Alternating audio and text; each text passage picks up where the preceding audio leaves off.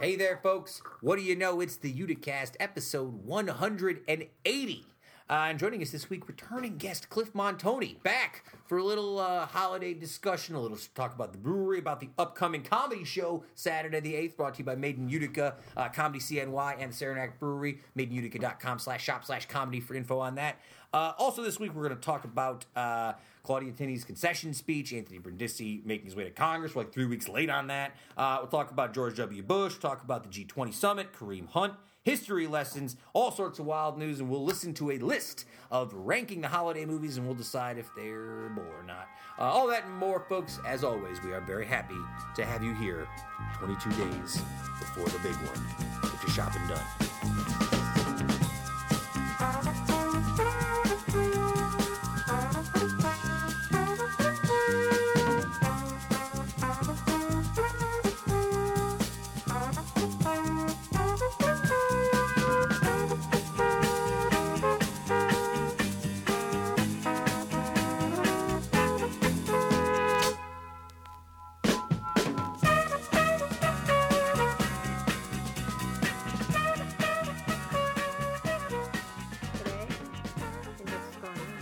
I guess we should let the viewers know that Charlie the cat is very vocal here today in the studio, more than normal. So he seems like he wants to be a part of the show today. Welcome back. We're back, folks. It's the Uticast, episode 180. Oh, jeez. I know. That 180 round number makes me nervous, and I gotta start thinking about it. What are you nervous about? 200? Figure out somebody good for 200. I think a good, like, somebody new maybe, or maybe somebody old. It's true, only 20 more weeks.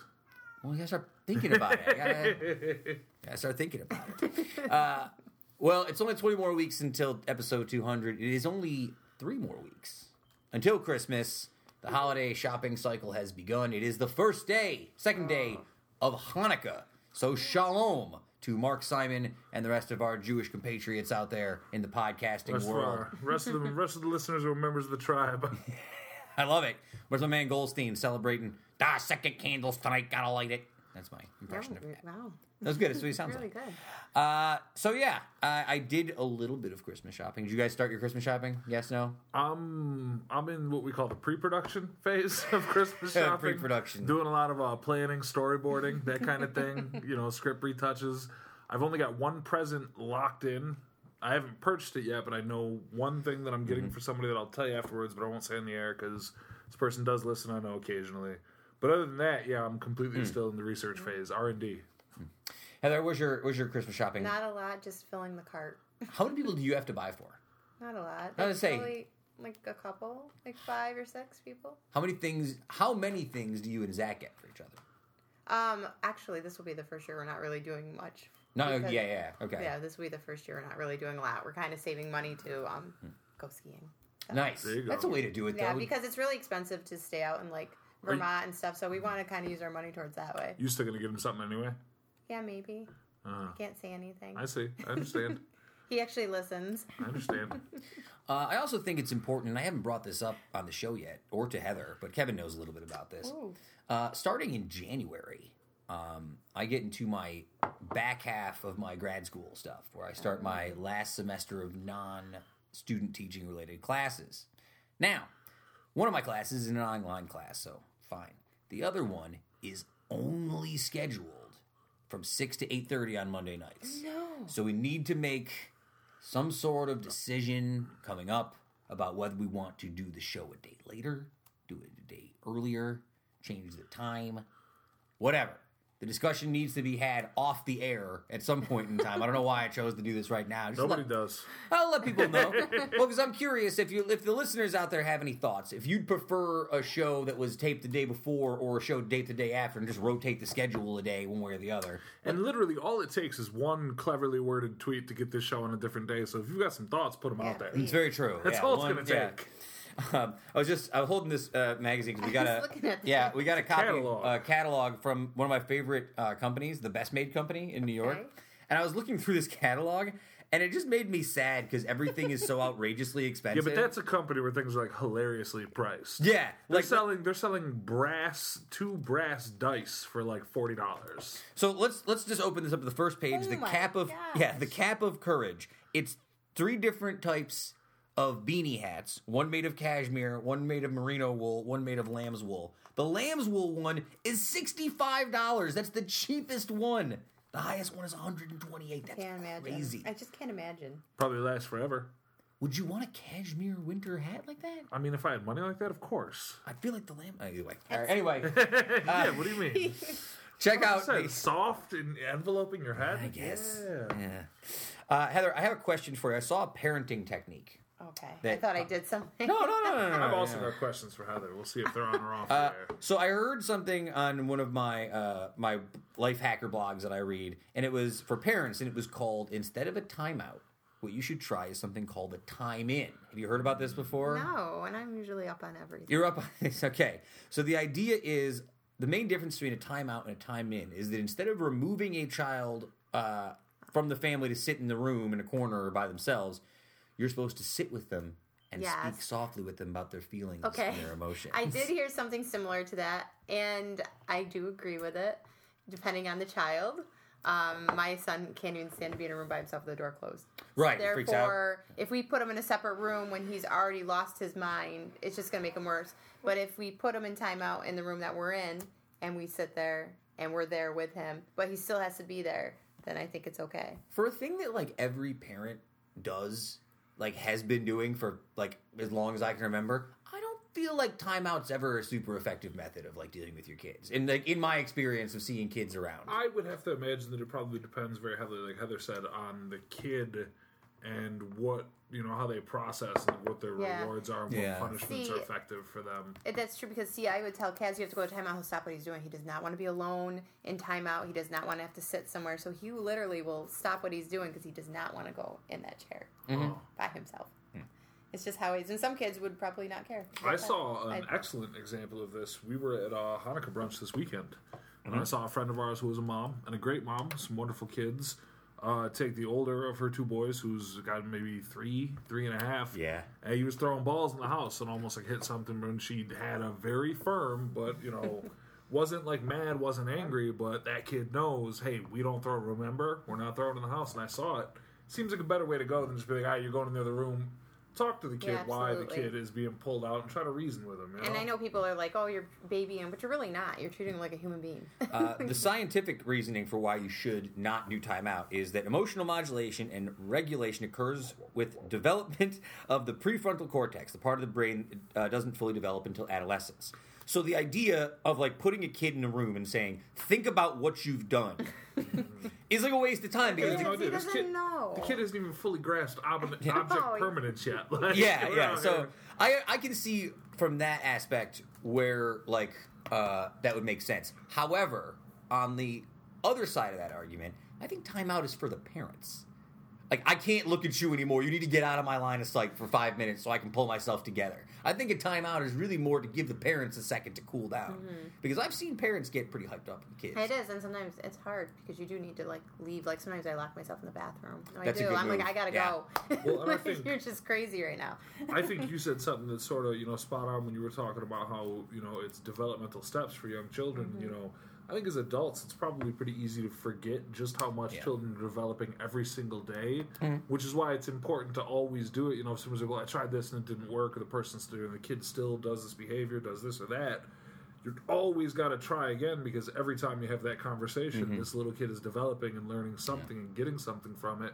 And that's why, you know, I think sometimes you can stick with something like that. You know, it's funny. It's weird what sticks with kids, because I'll tell my mom some things sometimes that she said to me that stuck with me, and she's like, God, really?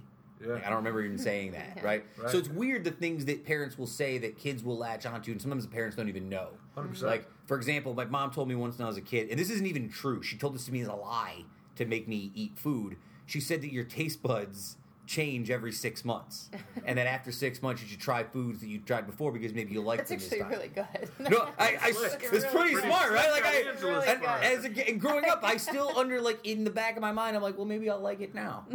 Maybe That's actually really change it up a little. It's pretty good.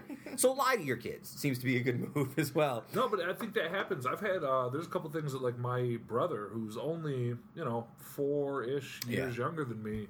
There's stuff he'll say to me where, you know, I said something to him. He was acting out doing something wrong one time, and he was in like 7th or 8th grade or saying something he shouldn't have been. And I grabbed him. I was like, no, you don't do that. You don't act like that. Yeah. And he only brought it up a couple of years ago, like only just 2 years ago now, when it was relevant to like a situation that was at hand. And he's like, oh, yeah, I never forgot this.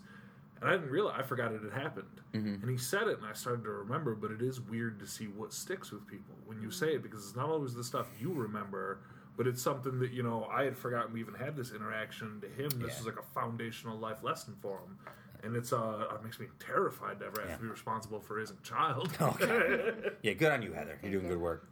As always.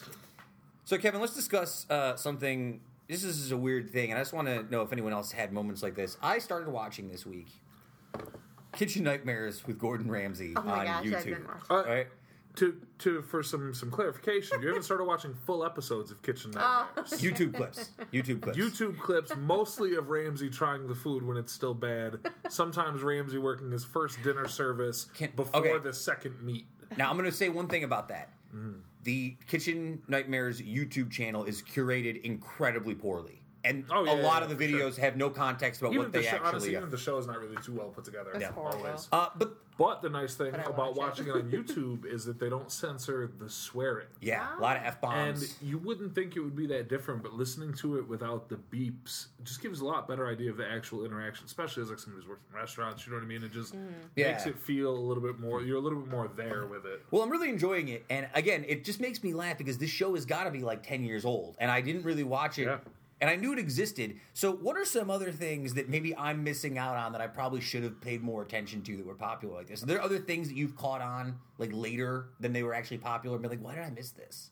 You're talking about Gordon Ramsay. I actually watch Hell's Kitchen. Hell's Kitchen, okay. I can't help it. It's so toxic and terrible. Hell's Kitchen is the like competition cooking show. Yeah. And I can't help it. I'm like, I have to watch it. I mean, Zach gets so mad. He cannot be in the same room as me. I do like cooking competition style shows. But this is just like a guy just on a power trip. Well, you know what's funny about it is when you read articles, they talk about, because they've also got an English version of Hell's Kitchen, and he doesn't act like that at all. All the aggressive yelling and screaming stuff he doesn't do, but they do it because that's what the American audiences want. He's much more restrained and polite on British TV and more towards his normal personality, but they've talked about he has to ratchet up this acting like a maniac and screaming because that's what the American audiences are responding to. I wouldn't watch it if he wasn't being it. That's exactly it. That's the thing, and that's why he does it, which is wild. And for all the folks who make fun of me for saying the word fascinating all the time, I think me, that's right. Think of anybody in the word when I'm watching Gordon Ramsay, the one it's disgraceful. Is it disgraceful? There's one he uses all the time. It's like there's one word he uses ghastly. He uses ghastly like once an episode. That's a good one. Ghastly's a good one. I'm start using that more often. All right, so it was a strange week for news, and we have skipped past. Huge week for news. It's a strange week for news. Biggest weeks we've had in a long time for news. Well, we're going to get to a lot of the other stories, but we've passed this by for the last few weeks because we just sort of forgot about it. And there was something that happened earlier this week with Anthony Brindisi and Claudia Tenney, just to wrap up. I wanted you guys, we never got a chance to really enjoy this. We didn't get a chance to really gloat. No, we didn't. We didn't get a chance to gloat. And you know what? One last kick in the dick from the Wicked Witch of Clinton / Yanandasa / formerly New York 22nd Congressional District. One last thing she had to do to us here at the Uticast was not let us properly gloat and dance on the grave. I know. Drag it out for a couple of weeks. Can I tell you how nervous I was? Okay. Oh, dude. About the recounts? Do you remember? Here's the thing. I don't like shaking my head. I don't get on Twitter. I don't tweet. I don't go anywhere. I don't do nothing. I put up a picture that night at Anthony's celebration party, and I tagged Claudia Tenney in it, and I was very, very, very sore winner. I saw that. I was a very sore winner. Everybody saw it. I got so much traction on that, and I'm sitting here. I'm like, my God, if she comes back around in the recounts. My horror story was that she would come back and just like retweet it back at me with a quoted tweet. I would have deleted my Twitter account. You mad? Yeah. You mad? Yeah, you mad? I just went silent for a couple weeks. Delete your account. Well, it's funny because I waited until a lot of other people were saying it because I put up the tweet that was congratulations to both Claudia, to Anthony and Marianne Buttonshine because I had pictures of both of them in the phone.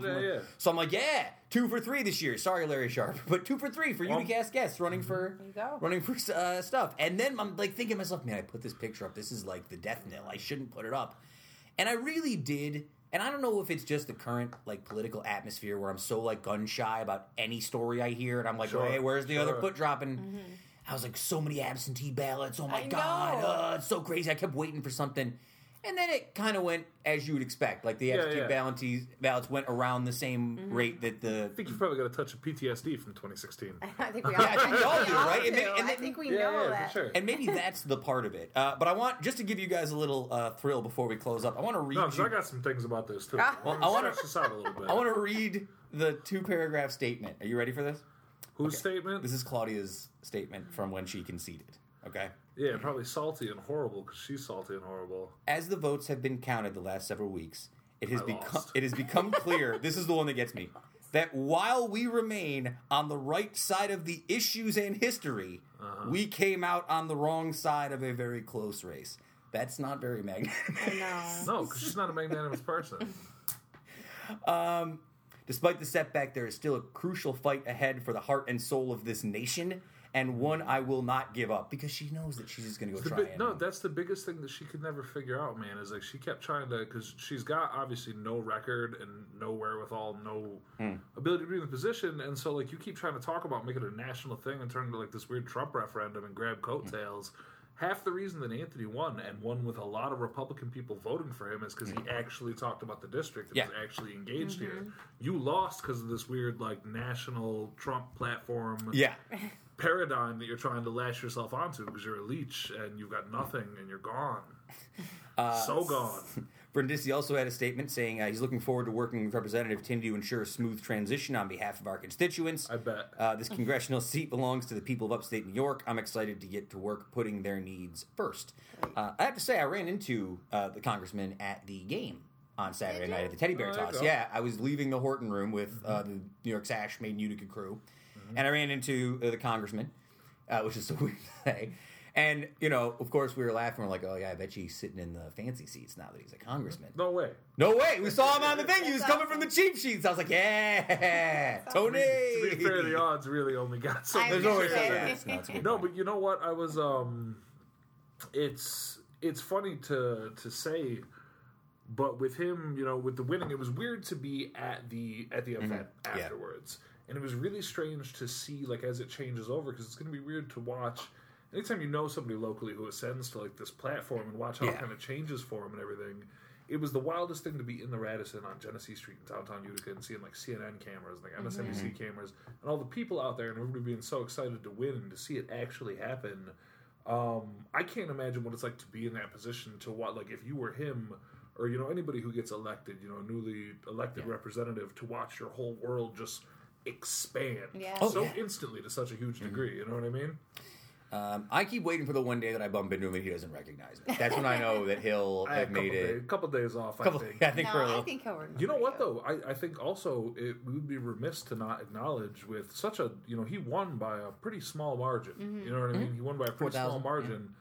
A small enough margin where I think that we have to acknowledge the Uticast bump. Uticast bump, it's true. I mean, I think at this point, he won this election by just enough people that we can sort of ascribe it to listeners of this show. I agree. I didn't want to... So let's congratulate ourselves. Congratulations. We've been elected to Congress. And I didn't want to say it beforehand. We're just kidding for the people that get mad on Twitter. We don't expect actual favors. Yeah. No. Stay on Facebook.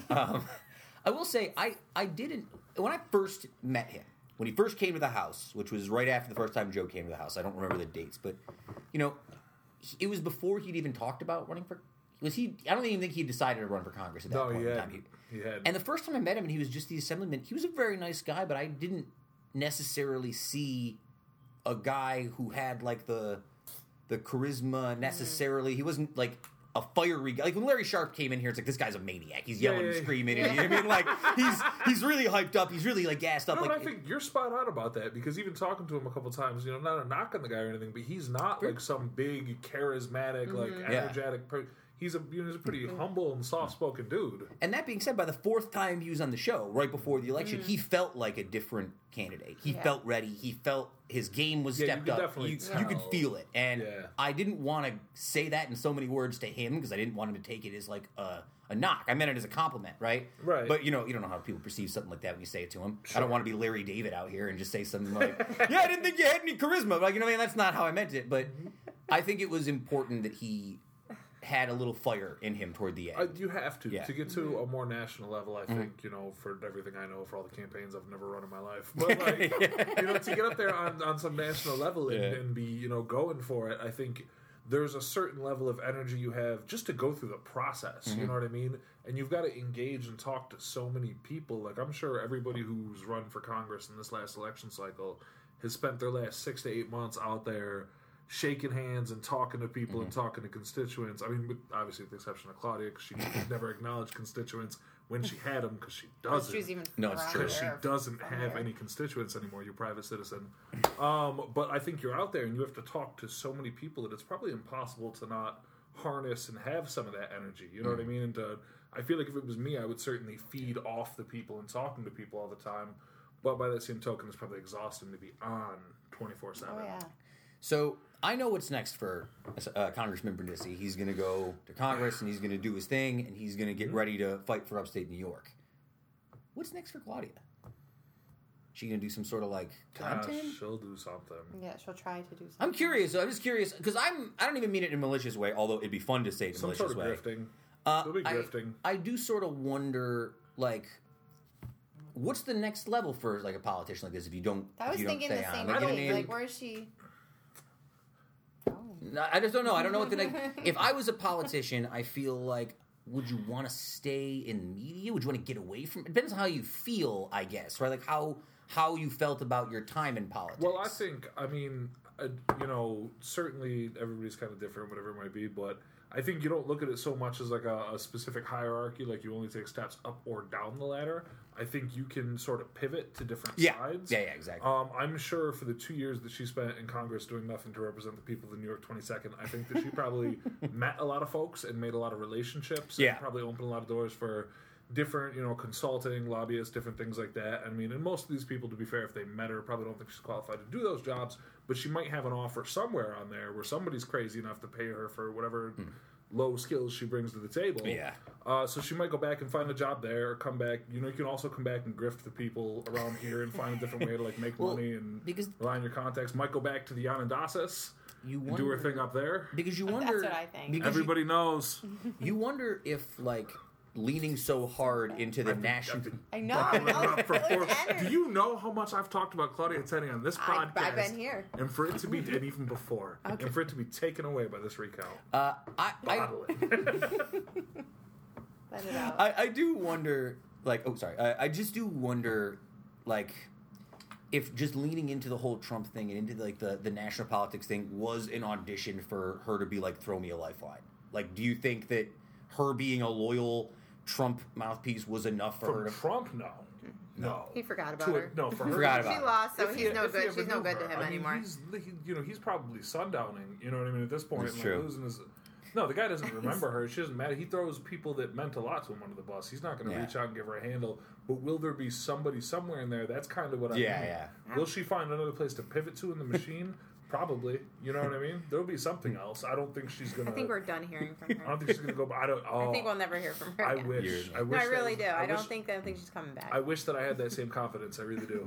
You know what's crazy is she lost even though she accepted the embrace. She accepted the Trump embrace and still lost.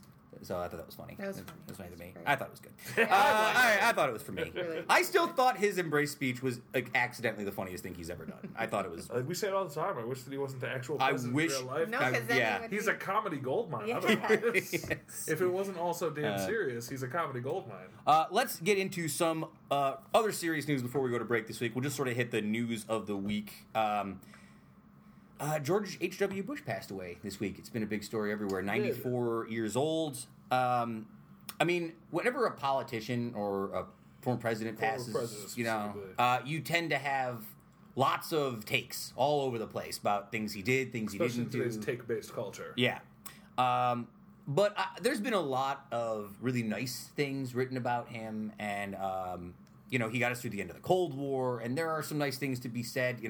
I'll put it this way. Whenever somebody dies, people tend to play down the negative things when they write these articles. You have these really nice glowing pieces, and there's some really, really nice stuff about Bush. My question is this. When Trump passes away inevitably, will it be the same reaction, or will people not be able to turn off the vitriol reaction one way or the other? This is the first time that, even if it's not the first person who's just like some sort of idiot criminal who's the president, maybe this isn't the first time that's happened, and you can make that argument certainly. Sure. You know what I mean? Even a guy like George H.W. Bush, for all the good things, is still very, very much a war criminal and different things like that. But Trump is the first guy to reveal that the emperor has no clothes on. Yeah. And I think he is the end of it being considered like this serious, reverent position that everybody holds up and is exalted. You know what I mean?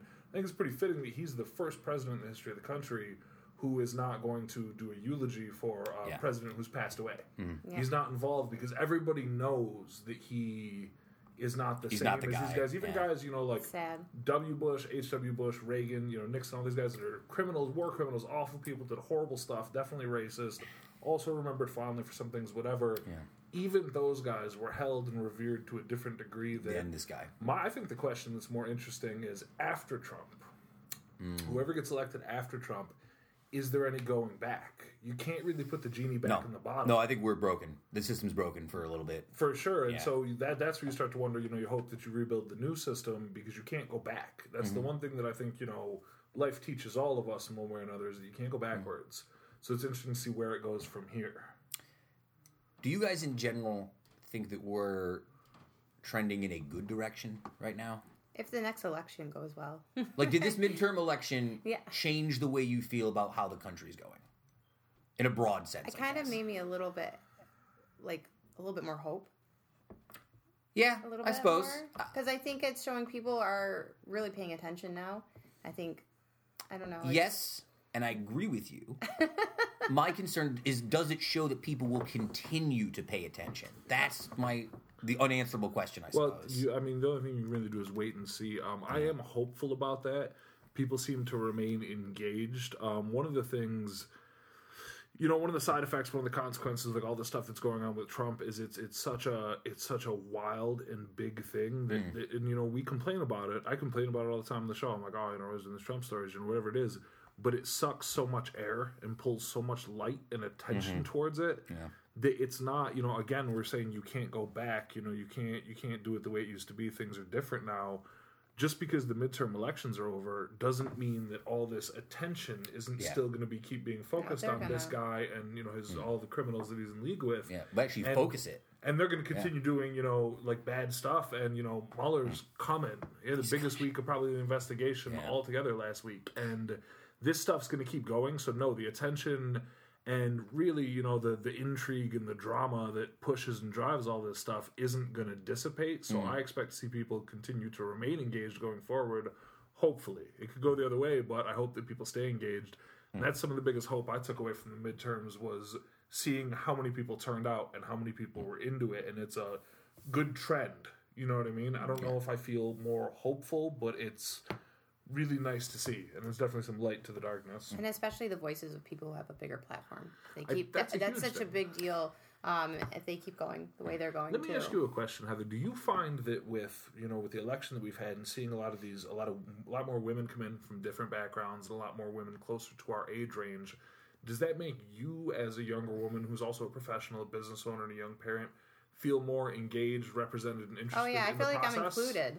Yeah, I really do. I've never ever felt that I was ever included in politics. Like your voice was I was like I mattered or anything I said or thought mattered. Now I feel like I can put those opinions out there and voice it out there, and I'm being heard now. And these women are speaking for me. That's why it's important that these people on these bigger platforms keep going, keep talking. And I think that's the thing that a lot of people don't really realize on the right is a lot of them write it off as it's all SJW liberal media. Say whatever you want, but at the end of the day, what they're not giving enough credence to is there's real people like you, Heather, or so many other women or underrepresented folks and minorities, different things like that, who do genuinely feel this on a ground level. Absolutely. And if they don't give enough credit to that, they're not going to realize till it's too late that they get swept away by the young folks. Can I tell you what I'm really enjoying right now? I'm enjoying all these old folks who are trying to sun Alexandria Ocasio-Cortez on Twitter. They're trying to sun a millennial on a social media platform when you're an old dude working for Fox or something. This, it's so funny to watch people like It's the take same thing swings. we saw when all those Parkland kids were just like owning like that NRA and everybody else on Twitter. It's like the Bane speech in that third Batman movie with Christian Bale, where it's like, yeah, you might have adapted to the darkness, but I was born in the darkness. Yeah, it's like I'm born from this. I was born in this. You might have learned this. I was born That's here. a great way to. Yeah, it's just so funny. I've really been enjoying that. It's not. It's a different feel when I read the politics news. Since I the hope election. that people like Ocasio-Cortez and other folks like that wake up. You know, the Democrats have had a bad rap for a very, very, very deserved bad rap for a long time of being a bunch of pushover, whiny, like, you know, basically just, you know, always on the defensive, always being like, you know, being civil and stuff like that. And what a lot of them don't realize, you know, these older folks out of touch in the Democratic Party don't realize the younger folks are ready. That's why, you know, Fox News can't touch somebody like, you know, Ocasio-Cortez and all these younger people in Congress. They don't, what they say doesn't even affect them. That's the stuff. They say it. They These bounce younger us right off them. That's the thing. Instead of calling a press conference and being like, well, I think it's just like, it's just you're on like, Twitter, just like, LOL. Thank you. Thank you, next. But there's so many younger people like us with whom that resonates because we're the same way. Yep. And but I think... Isn't that the Trump thing, though? Isn't it the opposite? Doesn't the In a lot of Trump ways. thing In a resonates with lot that of ways. older generation? Yeah. In a lot right? of ways. And I think that's sort of the future, right? Like, again, we always argue it's not between, like, it's between old and young. It's not between, like, it's have and have-nots. There's a weird divide now. When we're further away from it and it's not so serious that historians can start to dissect what's going on with Trump and the phenomenon that's happened and everything, I think that you'll be able to get a more honest look at some of the things he's done that aren't, I'm not going to say good things that he's done, but things he's done that are effective or that make sense or that people learn from and that go on, you know, because there's a lot of truth to the way that he acts and the way that he talks and being able to fight that fire, you know, with the same fire in a way, and that little more direct way of speaking isn't necessarily a negative thing. He's just an awful guy, so it's negative coming from him. But his communication style isn't necessarily invalid. No. All right, let's move on. I got two more quick news stories to hit before we get to our interview. One, have you guys seen anything about these Paris fuel riots that are going on? It's pretty wild over the third weekend in a row.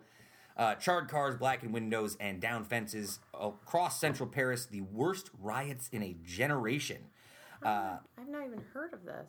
Oh, yeah, it's pretty... a lot of these... protests began on November 17th over a fuel tax hike. French President Emmanuel Macron visited the damage. A lot of people were concerned that this is going to affect him coming forward in upcoming elections, and his image is tarnished now because of this. All right, and last but not least, I just want to do a very, very quick... I'm done with this guy. For former Kansas City Chiefs running back Kareem Hunt. He was my running back. Can I just say for my on your fantasy on his fantasy team? I just gave up after that. I literally didn't even try. Heather, what the hell's the matter with you that you are drafting this domestic abuser? Do you not stand for women? I didn't know who he was. I just do you not stand for women? Guess not. I'm sorry. Out of my fantasy can I team. Continue. He ruined me. You'd make a perfect NFL owner. He ruined me. He was released hours after TMZ published video of a February incident where he shoved and kicked a woman in a Cleveland hotel. This is what annoys me. Did you see the video? Yeah, it's terrible. Okay. This is what pisses me off, right? Hunt was, quote, not truthful, unquote, in internal discussions with Chiefs management led to his release. So they didn't release him because he beat up his wife. They released him because he didn't tell them that he got in trouble for beating up this girl or this woman, whatever it was. Yeah, of course. And it's just a scam. And I saw a tweet about this earlier this week, and I can't stop thinking about it whenever I read some bullshit story about like Ezekiel Elliott or Greg Hardy or this scumbag Kareem Hunt, which is like if Colin Kaepernick had punched his girlfriend, he'd be playing in the NFL still. Oh, yeah. He'd be out for 3 weeks and he'd be back. For sure. It's fucking hilarious. There's my one F word for the day. How, like, we can just, like, there's a collusion to keep that guy out of the league, but we're just, like, Kareem Hunt could theoretically still play for another team because somebody he's a great running back. Well, fine, he's changed. Like, bullshit. No one, bullshit. After watching that video, nobody You think that the rich NFL team owners care about women more than they care about white folks? No, they do Oh, not. That video made me a little sad. It's because not just he depressing. hit her, but somebody else did too. The whole thing out there. The whole thing It's out terrible. Don't watch it. And just one... Watch it. Watch it. Never Actually, look watch away. it. Never look away and never not confront the horrors of the world. And just Definitely watch it. one last thing. G20 Summit again happened over the weekend. We are still the only holdout on the... Did you see your boy get caught on the hot mic? No.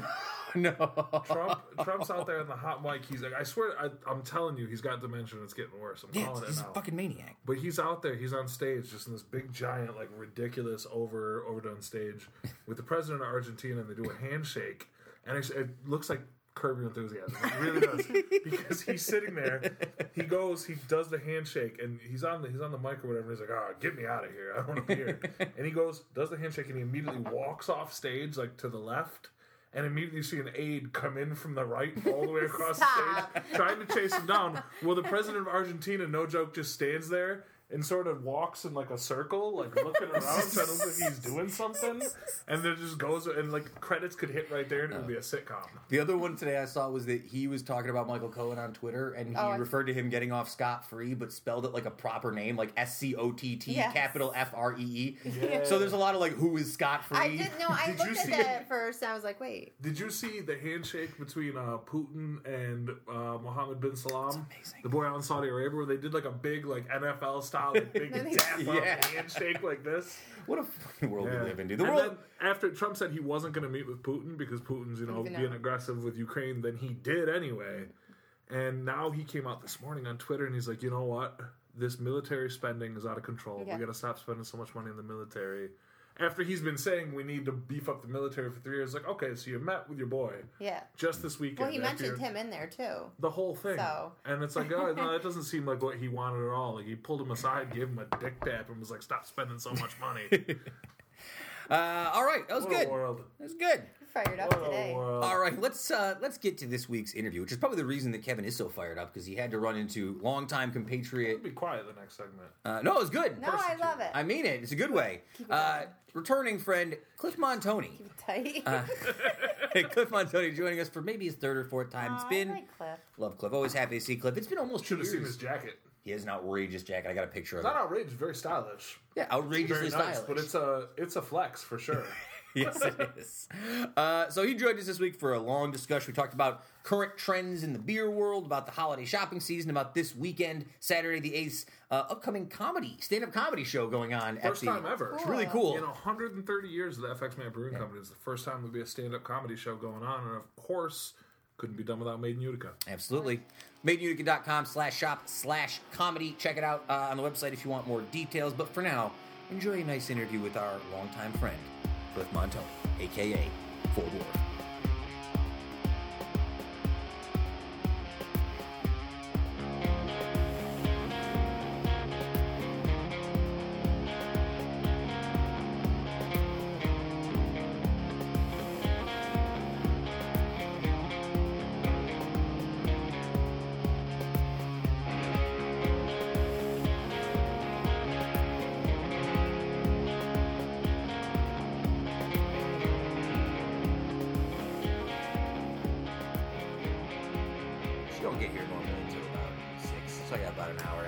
After you leave for this interview, I will have like 40 minutes to transfer my notes from the digital copies to the handwritten copy, which I probably don't need to do. I don't know why, I just can't help myself. It's cute. You have an actual digital printout, though, here. You have a hard typed copy of your notes. Man. I know, I've gotten much more professional in the... What the fuck? Yeah, this is just Cliff Montanye, Sarah Brew. These are all my notes for stuff to talk about with you. Stop it. I'm good at my job. I don't know. Wow. We could be here for a while. You know, I was just watching, and I was just talking to you about this. I was just watching Kitchen Nightmares with Gordon Ramsay. Yeah. I don't know why. I always liked Gordon Ramsay, but I don't know if I never watched the show when it was on, or if I'm just now catching on to something. I'm watching it on YouTube. Oh, yeah. And what's great about that is they let them swear. But here's my pitch for you. Gift Shop Nightmares. It's where you, in the Gordon Ramsay role, just sort of berate your employees and then fix them mentally afterwards, and everything's okay at the end. So like Tuesday. Like a normal day. Cliff, for the folks out there who don't know, what is your proper title at the Saranac Brewery? My proper title is Tourism Operations Manager. Tourism Operations Manager at the Saranac Brewery. Of course, we are talking to longtime GFOP. I want to say this is your... If we're talking about just you being on the show as a guest, this has got to be like 3 or 4 or 5. Yeah, they're tired of me by now. Well, you were the third host of the show. They were definitely tired of me then, yeah. Well, it's nice to have you back, as always. It's good to be It has back. been 87 weeks since you have been the featured guest on the show. My goodness. 1 year, 35 weeks. What was my blood pressure then? Do you have that in there? I do. You have There's that probably there? a lower than it is Yeah.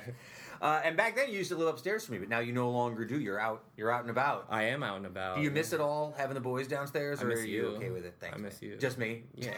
Not Kevin. Not Kevin, not Parkinson. No. Yeah, it's very emotional. I know. I've been gone for how long? Like a couple of months. It's been a while. I just got my mail. We have new people living.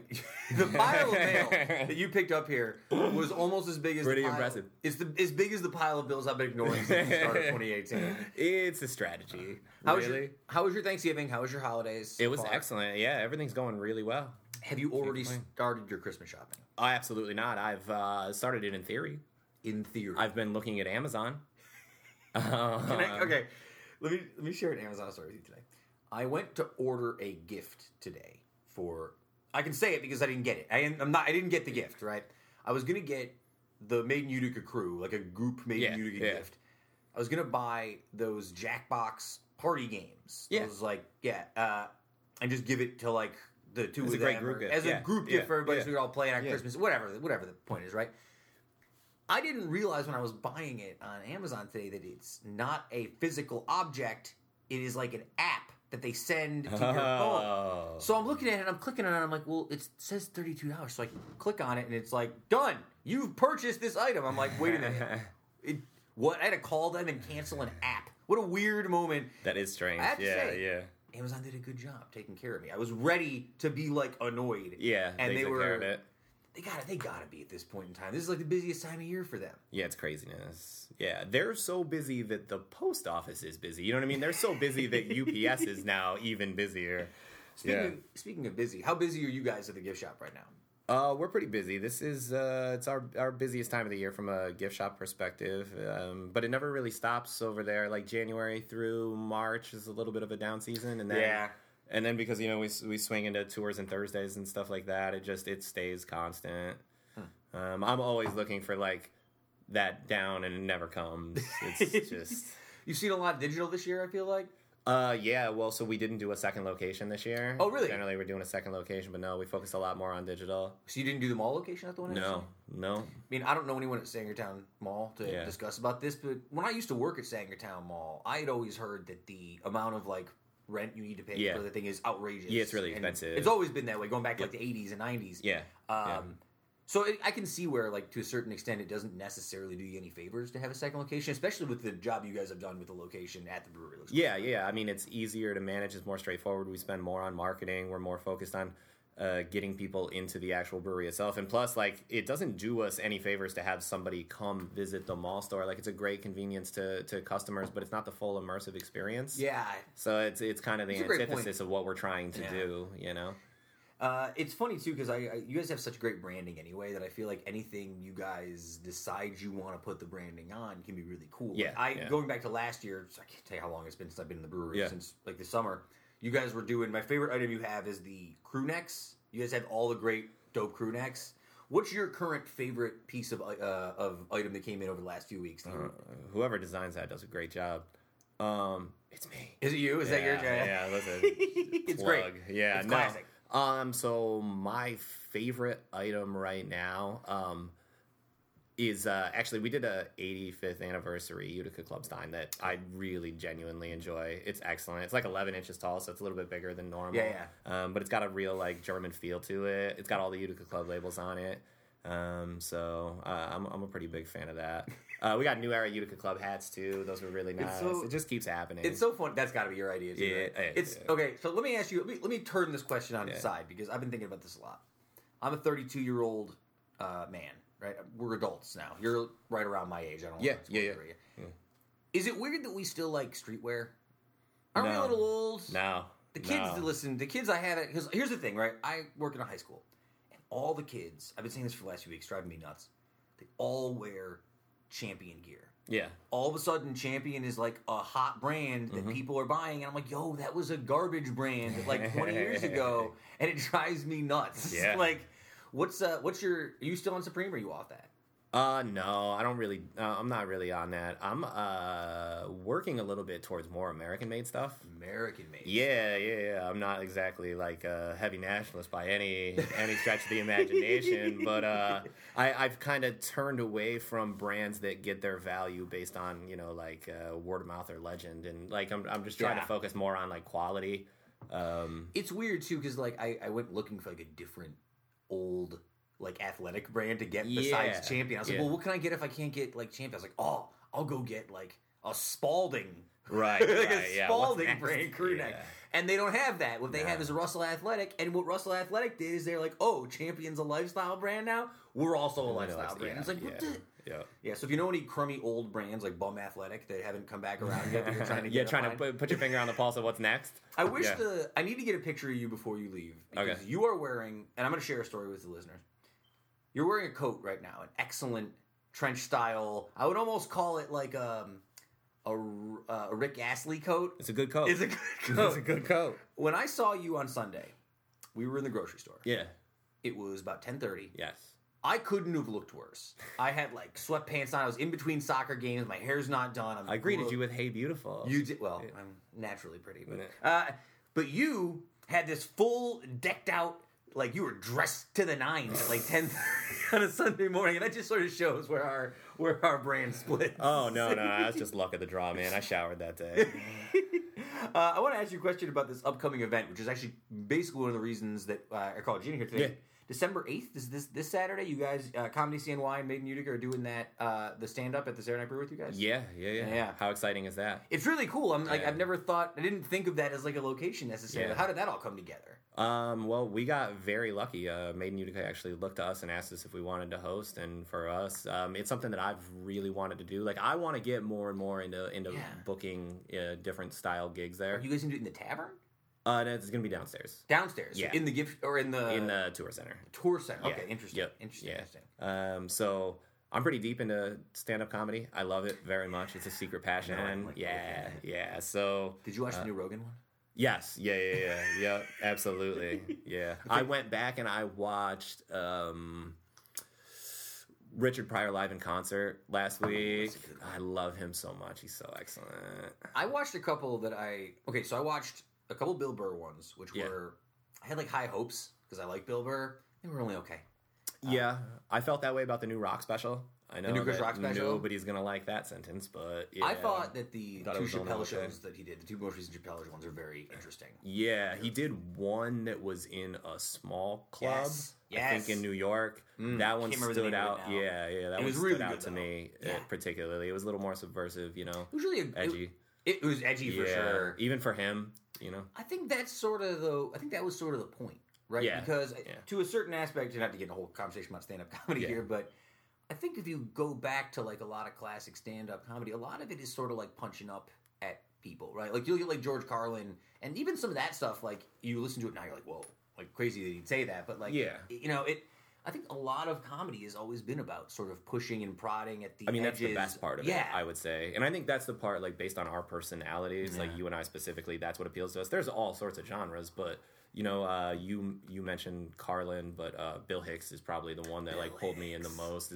You wouldn't describe him as, he's not the funniest comedian you've ever heard, but he's certainly, I would say, probably the most insightful. So, I'll give you a weird one. Did you watch Comedy Central growing up? Yeah. Like on just cable? That's where I go back to that probably is the reason why I like stand-up comedy in general. But weirdly, the comedian, it's embarrassing to say it now because he's like a maniac, but I watched all the Gallagher comedy specials. Oh, yeah. Oh, yeah. And a lot of people remember Gallagher as just the hidden fruit with a hammer guy, and that is indeed a big part of his act. Absolutely. There's certainly lots of hammer swinging, but he actually had some... Like, the first, 30 minutes of his act is usually just an act, and it was always kind of interesting. And then he got really, I don't want to say right-wingy, because that's sort of, he got really conservative for a comedian out of nowhere. Yeah. And I was like, okay. It's too much. In typical fashion, I've gotten way off because we start talking about stand-up comedy. That's Saturday, December 8th. Comedy CNY, Made in Utica. Go to madeinutica.com/shop/comedy. Check it out. I want to get back to the brewery for just a minute. I was looking up some news. All right. Did you guys get new... You guys are redoing your brew house at the moment? Brew house, and we're adding fermentation tanks also. Nice. Yeah. You guys always seem to be on coming up with something for either adapting the building or trying to come up with something new. I did read somewhere else that like Saranac Lake was trying to get you guys to expand up there. Is that a real thing, or is that just something I heard in Watertown? That's not something that I've heard, but that would be interesting. Certainly, we've got a lot to focus on in Utica. So, because I guess their argument was like, it's common for Saranac Lakers to have to explain to visitors that the brewery is not located in Saranac Lake. Yes, yeah. It is indeed like 40 minutes northeast. Yeah. Make the drive. It's worth it. So I pulled up something. I know that you are more of a tourist center type guy, right? Yeah. But I know you have thoughts on beer. And I had a beer once. You've had a couple beers here or there, and you're around enough beer. Yeah. Well, I wanted to run through a couple of these. Okay, now mind you, this was funny for me because I pulled up like craft beer trends or beer trends for the early 2019, 2000. And I want to see which of these sort of resonate with you. Give me an education here. Well, I'm just kidding. What are your thoughts on all this alcoholic seltzer you're seeing out there in the world? Oh, it's the biggest thing in the world. The White Claw. Oh my God. Have you ever had it? Yes. Oh yeah. Absolutely. Do you like it? Oh yeah. Yeah. I've never really tried one. I see them all over the place. More of a summer beverage for me. Yeah. I drink it in the summer. Yeah. So in addition to working at the brewery, I'm also a part-time bartender. Oh yeah. So I see it a lot. That's true. But like Tito's soda is probably the drink that I make the most of. Tito's soda is probably the drink I make the most of with a garnish of some type. Not even me drinking, but like me making for other people. And the like White Claw or spiked seltzers are just an easier version of that, a lower ABV version. I'm sort of glad that came in and wiped out that alcoholic root beer market that was sort of popping up. Yeah, right. Yeah. Not mad at that. That existed from when I was like 18. Like they were selling Jack and Cokes in a bottle. Right when we were just before the drinking age, it kind of became a thing. I always say this to like younger students and like college kids when I'm talking about drinking and stuff. I was like, my problem with all these like fruity tasting drinks, right, was growing up. If you like snuck whiskey from your dad and you took it in like a glass, you would hate it because it tastes terrible. Yeah, like, right. I mean, like you're not. It doesn't do you any favors to make it taste any better. It's like Juuls. It's like, oh, we don't want these kids to smoke the Juuls. What flavors do you have? Cotton candy, Bubblegum, mango, pineapple, bubble. Right. Yeah, it's like, all right. Yeah. That's my only concern. The other one I'm seeing a lot of rise with sour beers and gozes. You've been seeing a lot of that at the bars? Yeah, absolutely. So we're not doing. We attempted to do a sour on a fairly large scale with strawberry tart, and I'm hoping we get to see it again. There's no plans for it in production, but in addition to doing like full scale production runs, we also have the ability to do like smaller brews through the pilot facility. So hopefully we can see some of that pop up through the pilot brewery. With sour beers, I feel like I like them because I tend to like beers that are distinctive enough where I'm probably only going to have one or two. Yeah. Right. Absolutely.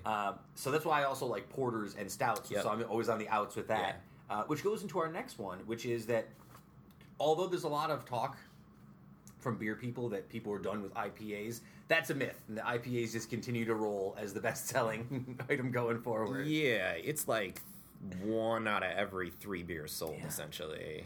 I didn't even know what an IPA was when I was a kid. I didn't understand I guess a lot of people didn't know what it was until sort of the craft boom, right? I still don't necessarily understand it, but it's also really polarizing. Yeah, it seems like it. That seems to be everywhere I went online, there seemed to be one way or the other, which is about it. It's because, like, if you're a craft beer drinker, a lot of craft beer drinkers will drink an IPA, but the majority of people who drink beer don't drink craft beer.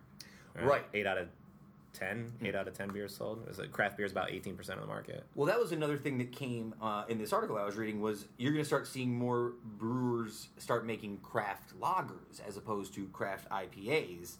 But some people feel that's a problem too because it's just showing that these are only marginally better than like a mainstream version of the same beer if you're not making a good lager. And if you're making a good lager, are you outpricing like the cheaper options, right? Right. So like that's the concept of do you want to compete against the big boys? Like do you really hope to compete against Bud Heavy? It's like probably not, but like nobody wants to compete against them, but there's still room in the market for people who are drinking all sorts of beers. It's like you're just splitting the pie more and more, essentially. The one note I saw here that should be good for you guys is that local remains a key factor for most craft businesses. People I think people do want to identify with it because almost every town does have that sort of local spot, that local place that they sort of call home. Is that sort of the one thing? I feel like that's the one thing that always just sort of stays strong is like the support from people in the city. Locally? Yeah. Yeah, it's very helpful. Yeah. Absolutely. I mean, we see that with Utica Club. Yeah. It sells very well in the local area, but then it's harder to find outside the local area. Is that, do you think that's just... I know there's a lot of reasons for it, right? Like, it's hard to market a beer that's sort of kitschy, niche here, outside here, when it's like a cultural thing here. Like, it's... Yeah. You'd have to sell it for more out if you went outside of here, or if you went outside of the area, and, like, I don't know. It's... I'd love to see, because when I was living in New York, there were all these, like... local beers that were like very popular. You can get like a Carling or a Genesee Cream Ale, but I always thought it was weird. I was like, man, UC would kill it down here. Absolutely, I totally agree. Yeah, I had to go out of my way when we were in Brooklyn to try to find some. Yeah. I only found it in one place. Yeah, it's pretty hard to find. You really got to go out. You really do have to go out of your way. Yeah, Saranac, though, weirdly, you can find pretty much everywhere. Yeah, yeah. And they've pretty widely distributed throughout New York, New Jersey. Here's the one I'm curious about because I have no concept this is true. It seems like over the last year, they've seen less growlers and bombers produced and more 4-packs, cans of 4-packs. Yeah. So a lot of imperial beer styles, higher ABV stuff, unfiltered IPAs, doing them in a 4-pack. It's a little bit more expensive, like higher quality beer. Yeah. Not really seeing growlers as much. We used to do a pumpkin growler. Yeah. We didn't do that this year. That was basically the only growler that I know that we had on the market. But yeah, 4-packs pretty popular. Well, I feel like with a growler too, I like the idea of a growler aesthetically. Yeah. But it's also a lot of beer, right? Yes. You go in, you get a big growler, and Yeah. you're like, I got this whole thing. I was like, wow. We can do liters too. That's like, and the liter is really the perfect size. It's enough to. I mean, it's a session. You sit down with a friend and you split it, and you're pretty much done with it. Nice. You know, it's a pretty good way to go. I like cans. I do. That's coming up more and more. Well, I think there's something intriguing about cans, like you can do a lot of interesting design with the cans in the way that you would struggle to do with bottles, but it opens itself up for much more possibilities. Yeah. Probably I don't have any numbers. I'm sure it's cheaper to produce cans than it is bottles and stuff, right? Yeah, I would say. Well, I mean, it's easier to pack and travel. Yeah, for sure. And in addition to that, because they don't allow any light through, there's no light exposure. It's arguably better for craft beer. Yeah, that's a great you're point. going to retain the hop character in beers a lot better. So it's a good way to go. So, folks, if you want to go shop for Saranac items, you can either go to the Saranac gift shop or the website, which is breweryshop.com. Saranac.com/shop. You guys got any Christmas deals? Any Black Friday? Your Black Friday's over. Yeah, Black Friday's over. We survived. You guys survived. It. Yeah. But yeah, I got some things going. So check out on Facebook. We're going to keep putting promos up, and we'll go from there. Are you running the social media too? No. I contribute every now and then. Yeah. But I am not running it. How much of a part of the business has that been like over the last 10 years? Do you feel like it's grown more? Has it had to sort of grow more just to sort of match the way that social media has grown over the last like 10, 15 years, you think? So the way that I look at it is increasingly important from a local perspective. So in like my industry is a little different from beer because I work in tourism essentially. Exactly, it just happens to be for a brewery. And that's really a way for us to connect with people about events that are coming in the area. Like the Facebook events option is basically the only thing I use on Facebook. Yeah. It's really handy. It's a great point. So yeah, we use it a ton for events, and that'll continue to develop. And the strategy will continue to grow also for the brand itself. All right, let me ask you a couple non-beer related questions. Sounds Things good. I feel like I need to discuss with you because they're important when you come in. All right, good. One, and you mentioned to me before you came in that you hurt yourself during the Boilermaker this year. Allegedly. Yes. I can't be hurt, but if I could, that is where it happened. So I was going to ask you if you had any new hot workout regimens or any sort of like ticks you were on, but if you're injured, Well, I've lost 10 pounds in the past 2 weeks. Really? What are you doing? Head cold. Head cold. Yeah. Yep. Highly recommend it. So good for you. Yeah, that's a good one. I've lost a couple pounds from the old flu fever. It's a great way. Exactly, yeah. Lay on the couch for 3 days. I haven't seen inside the gym in quite a while, man. I can't breathe, so it's making working out pretty difficult. It's so funny. Like I get on such a tip about it sometimes. I'm like, God, I gotta go home and like do something. And then just like the idea of unfurling my yoga mat in front of my TV in my room by myself seems like such work. It's like, oh God, yeah. just putting it on the floor. So here's my like kind of revelation about the whole gym situation is that, like, if you're anything like me, you want everything to be perfect. So you have to wake up at the right time. You have to eat the right food. You have to go at the right time. You have to do the right workout, right? All that is nonsense. All that is complete. What it is you don't want to do it. So you're building in as many checkpoints as possible so that when one of them doesn't get marked, you have a valid excuse not to do it. So the only thing about going to the gym that you should ever focus on is just getting there safely. Yeah. Like, getting into the parking lot. If you can wake up in the morning and get yourself into the parking lot, like, go hop on a bike, go jump rope, like, watch the Today Show or whatever it is that's on television these days. Just do whatever, but just get there first, you know? And once you get there and you've gotten there for a month straight, then you can worry about, like, how am I spending my time? I tell my kids all the time when they're, like, struggling with, like, procrastination or doing schoolwork, it's like, here's the thing. If you have to do something that you don't want to do, anything else is a better idea and it's a distraction. Exactly, like, even if you have a paper you want to write and you have dishes to do, you'd rather do the dishes. You're like, oh, dishes. I can't do the paper unless these dishes are going to drive me nuts. Yep. Any distraction will do if it's not something you're totally feeling. All the time. All the time. Well, that's good to know. So I don't feel so bad because I assumed you were going to come back in here like with like a 12-pack, like 6 in the front and 6 in the back. No. I don't know if that's healthy. They should look out for that. Hey, a month from now, all right? I asked you about the Joe Rogan stand-up. Yeah. Have you been listening to the podcast? You been on the podcasting game at all lately? I have been heavy on Kill Tony. And then is that Henchcliffe's? Yes. Yeah, okay. It's fantastic. It's they draw names out of a bucket. That person does 60 seconds, and then they get like a 5-minute interview. Oh, okay. And they have guest comedians. They have a band. It's unbelievable. It's like the best thing going right now that I've encountered. But I've done that. I've done a little bit of Rogan. He had Jordan Peterson on. I haven't listened to. Oh Lord, no! I know. It's such a problematic podcast. But I'm so curious because I hear the name Jordan Peterson all the time, and I know what it means when people talk about him. Yeah, and, like, the Sam Harris's of the world. Like all these. What's the term they're using for all those type of guys? There's like it's like a blanket term. I'll think about it later. Yeah. I'll mention it. But I'm so curious to hear because I know so many people who just name check Jordan Peterson as like a life source, right? And I'm like, I don't know anything about this guy. I'm even curious. Like nothing. Not really. Like I know that he's controversial. Yeah. And I know that a lot of people really like him. I know a lot of people hate him. So I'm very intrigued by people like that. Yeah. That's why I'm friends with Parkinson. Right. Yeah. People really love him. Right. Yeah. If somebody's giving you, if somebody's making that kind of news, you kind of want to see what all the fuss is know what it's about, right? Yeah. Yeah. And I get it. And for as much as I don't think Rogan holds his guests to the fire very much, it's still an interesting place to hear somebody talk. Like, it kind of brought Elon Musk down. Yeah, how about it? Yeah. But that was a really good one. That was one that I listened to in its entirety. I was a big fan of that.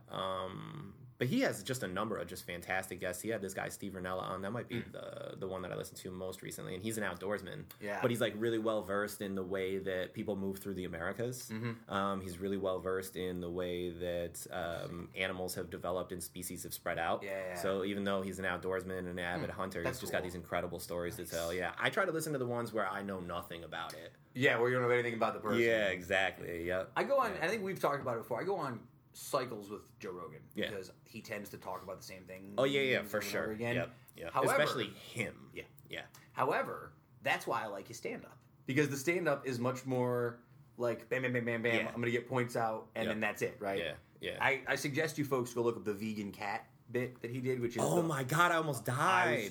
It was fantastic. I'm glad you brought that up. Yeah. Having struggling to breathe in my chair. Yeah. I wanted to figure this out. We talked a couple weeks ago, and you sent me a message that just said, "What's my Twitter handle?"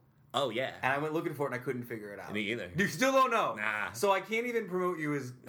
don't try to find me on the internet. No, I'm not there. It doesn't matter. I deleted... Oh, man, I'm making progress. I deleted all the social media off my phone. All of it? Yes. Nothing? You're on no platforms? No, I mean, the accounts exist. But it's not on my phone. Oh, right, okay. Yeah. It would be work to go turn those things off or whatever that is. I deleted it all off my phone, and now I'm using the Screen Time app on my phone to keep track of what I'm doing, and I'm setting app limits. Yeah, I'm trying to get it down. You guys should go to your settings if you have an iPhone, check out Screen Time, see how much time you're actually spending on your phone, and then think about how many better things you could be doing with that time. It's like anything else. I read something about this that was like, if you want to diet, what you should do is just keep track of it and write down everything you eat over the course of the day. Like maybe I didn't need that whole thing of salami.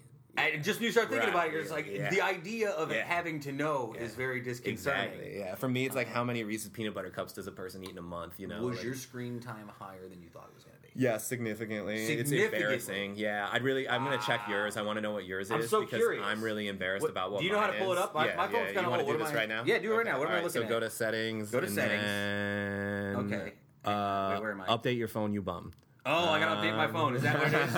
Okay, so I'll update my phone. I'll leave it going, and then we'll do it afterwards. Okay. All right, hold on. I'll tell you what mine is, because I'm trying to live my truth here. If it updates before it's done, I'll let it do it. All right, so today is an hour and 8 minutes. Today? Today. No, that's actually really good. It's 32 minutes of reading and reference, 8 minutes of productivity, and 6 minutes of social networking. 6 minutes of social networking, that includes text messages. All right, I promise I'm not actually on social media. So. Well, that's the other one. Does it count, like, if I'm working at my desk, right, and I click my phone, look at the time, I turn it, and it stays on. Yes. It counts it as it also keeps track of how many times you check your phone. So so it's taking track of everything. Everything. Really? Yeah. Let's take a look at this thing. There's the breakdown, right? So I'm addicted to the news. 32 minutes of news. Yeah. I'm addicted to the news app. Oh, man. And then I have a timer, so I'm not allowed to read more than 15 minutes of news a day, because I would wake up in the morning and I would read an hour of news, like everything. It's just, this is horrifying to me, because it's just going to say news, Reddit, like the Liverpool app. You gotta know, buddy. You gotta know. All right, my phone's reloading. We're gonna do this. Okay. Before we end, I'll see if it loads up. All right. My other question was for you. I was watching SNL this weekend. I don't know if you watched SNL. Not this weekend, but I do. Yes, Did you see that your boy Anderson .Paak was the guest host? How was it? Was he host? He was the musician. Okay. It was very good. He killed it. He's amazing. He was excellent. Yeah. So let me ask you, you're always up on that new music tip. Yeah. What's something you're onto right now? You always got new music. All right, so we're going to take a look. Chance the Rapper put out 2 new songs. Oh, very nice. Yup. Anderson .Paak put out a whole record called Oxnard. What's that? Oxnard. That's the album he was... it was pretty good, man. It's real good. And everything that he makes is real good. So it's super easy to listen to. I've got new Meek Mill and new Ghostface just because sometimes I likes to get ignorant. Did you listen to the new Drake album that came out? I did not. I didn't know. No, I am unaware of Aubrey's comings and goings. Did you listen to the recent Kanye album? Because I still haven't listened to it. Yay? Yeah. Oh, yes. Did you like it? Oh, yes, sir. Yeah, I liked it. It was, sometimes it's a little too artistic for me. I for over the years... I know that sounds crazy, because, like, I listen to A$AP Rock, too, but, like, I go to A$AP Rock because I want something abstract and kind of difficult to listen to. Yeah, I know what you mean. Sometimes I miss Kanye just making soul beats. Like, that's what I want to hear. You just want to hear that song Old Kanye again from... Yeah. Or he just talks about it. Yeah. But that's just me, man. It's not That's true. Condemnation of his ability or what he does. Also, he's rubbing me a little bit the wrong way, you know. Did you like Jay-Z growing up? Oh, very much so, yes. What album did you drop off on Jay-Z? Or are you still on every Jay-Z album? I'm pretty much on every album. Quite honestly, I started on the Blueprint. And then just kind of stuck with it ever since. 444 was really good. Yeah, right. Because I guess what I'm getting at is, like, when the album that came out after the Black album, Kingdom Come. Yeah. That was the first time I was like, I don't know if I care about this anymore. Yeah, it's definitely not a highlight. And I'm wondering if, because of how I didn't listen to this recent Kanye album, I'm kind of, do I not care anymore? Maybe I don't care anymore. Maybe it's possible that you don't care anymore. That's I love totally every acceptable. Kanye album, but I haven't even listened to it enough to make like a real judgment on it. Same, but he hurt himself because he put that Pusha T album is probably the best rap album of the year. It's unbelievable. Mm-hmm. It's so good. I'm gonna listen to it on the way home. So that's what I'm doing with music right now. I love it. I like how it's all rap. You have no rock and roll for you at all. No, I don't think there's a lot of phenomenal. And someone's gonna send me a message on Twitter saying so that I'm wrong, but I don't know if there's a ton of killer rock and roll music that's out there that I feel like I'm missing. Maybe I'm not hearing about it. Maybe I'm just not hip-hop. looking lately. For a long time I fought it because, growing up in a small town, it wasn't really acceptable for me to listen to hip hop. But I kind of just got over it at a certain point in time, and that's basically all I listen to now. It is. I do love hip hop just because growing up at Proctor and growing up with hip hop around me and having friends who loved it. But I do notice as I get older, I tend to go listen to the same things over and over again. That's the other one I've gotten fallen into, which is a problem for me. Definitely. I need to start forcing myself to listen to more stuff. I try to do that every now and then. Henry Rollins got a really good deal. He doesn't. He only listens to new music throughout the week, and then Saturday and Sunday he allows himself to listen to a record he's heard before. He's an animal. Listening to podcasting actually kind of killed that for me too, because in the time I would spend listening to music now is the time I'm in my car listening to like the New York Times podcast or whatever's going on. I was going to do some Christmas shopping help with you, but since you didn't do any shopping, I don't know if it's going to help me at all. Sorry, bro. I needed a gift for an outdoorsman type, a coffee lovers type, and a sports fan type. I didn't know what to get for any of them. I'm kind of struggling. That's tough, man. They're all tough. I'll help you. Don't worry. We'll figure something I'll send you links. Down to the brewery. Yes. Yeah. You want a couple lightning round questions before we head out here? Let's do it. Up? All right. And again, folks, follow the Twitter, Saranac Brewery. Go to saranacbrewery.com or saranac.com/shop. What was it? Saranac.com/shop. Saranac.com/shop. Cliff Montanye joining us. I guess it's third or fourth time. I don't remember anymore. But we got. I didn't get a trophy. You're number one in my heart. Thank you very much. Okay. Keep me warm at night. Cliff Montanye. Here's some lightning round questions. All right, let's go. Question number one.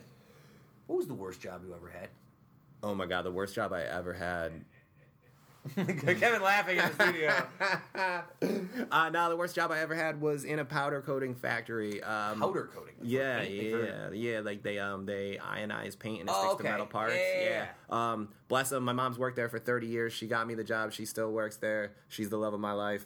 But it is a hard job, and it makes you grateful for everything that you have. When did you first feel successful? Never. Sometime in the future.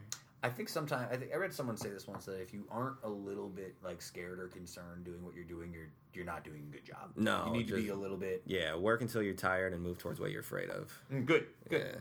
If you had to find work in another field, another line of work, what skills would you put in your resume as number one and number two? Highly lit. Hey, that's number good. Very strong. Number one and number two. Yeah, like what would you say your top skills that you bring? Oh man, well I guess the biggest one is my ability to multitask, and then my number two would be my complete inability to focus on a single thing. Yeah, it's fair. Yeah, let's be honest. They kind of run into each other, don't exactly, they? Yep. If you need me to make widgets at a desk, we are just doomed. I can't do it. What's the most interesting thing you've ever heard about yourself that wasn't true? I don't know if we can answer those questions. Yeah, no. Oh man, the most interesting thing I've ever heard about myself that wasn't true. I don't know. People don't be talking about me like that. No. They better watch their mouths. You're so aggressive. No, I'm just joking. What's the most interesting opportunity you've gotten through your time at the brewery? In terms of either meeting somebody or doing something cool, or what's the most interesting thing that's sort of come up because of your work at the brewery? Honestly, so much of what I do is kind of cool on a day-to-day basis. I'm really into I'm kind of into science, so hanging out and talking to the guys in the lab is probably my favorite, most interesting opportunity, and it's something that I do as often as possible, which is still not often enough. So the science behind brewing is truly an amazing thing.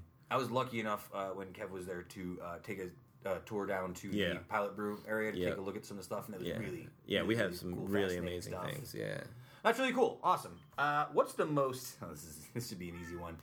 What's the most embarrassing phase that you've gone through? Did Charles the cat just sneak into the studio? Yeah, for sure. Hi, most Charlie. Embarrassing phase. Most embarrassing phase ever went through. Jenko jeans pretty high on the list. You had Jenkos? Oh, for sure. What was it? Sure. There was Pepes and Jenkos, and then pipes. I think was. Yeah, no, your man was Jenko all the way. Well, because Jenko weirdly was the higher end of those three brands. Were they not? I believe that was the nice brand. I guess, yeah. I was just talking about somebody about style cycles. Oh, New Metal. New Metal. Yo, was tough. New Metal. That was a hard one. You got to know yourself, though. Love yourself. It doesn't matter. So I was saying this to my kids a couple of days ago. A lot of the stuff that the kids wear now was cool, in the 90s, right? Flannel, the Champion hoodies, a lot of sweats, a lot of crew necks, things like that.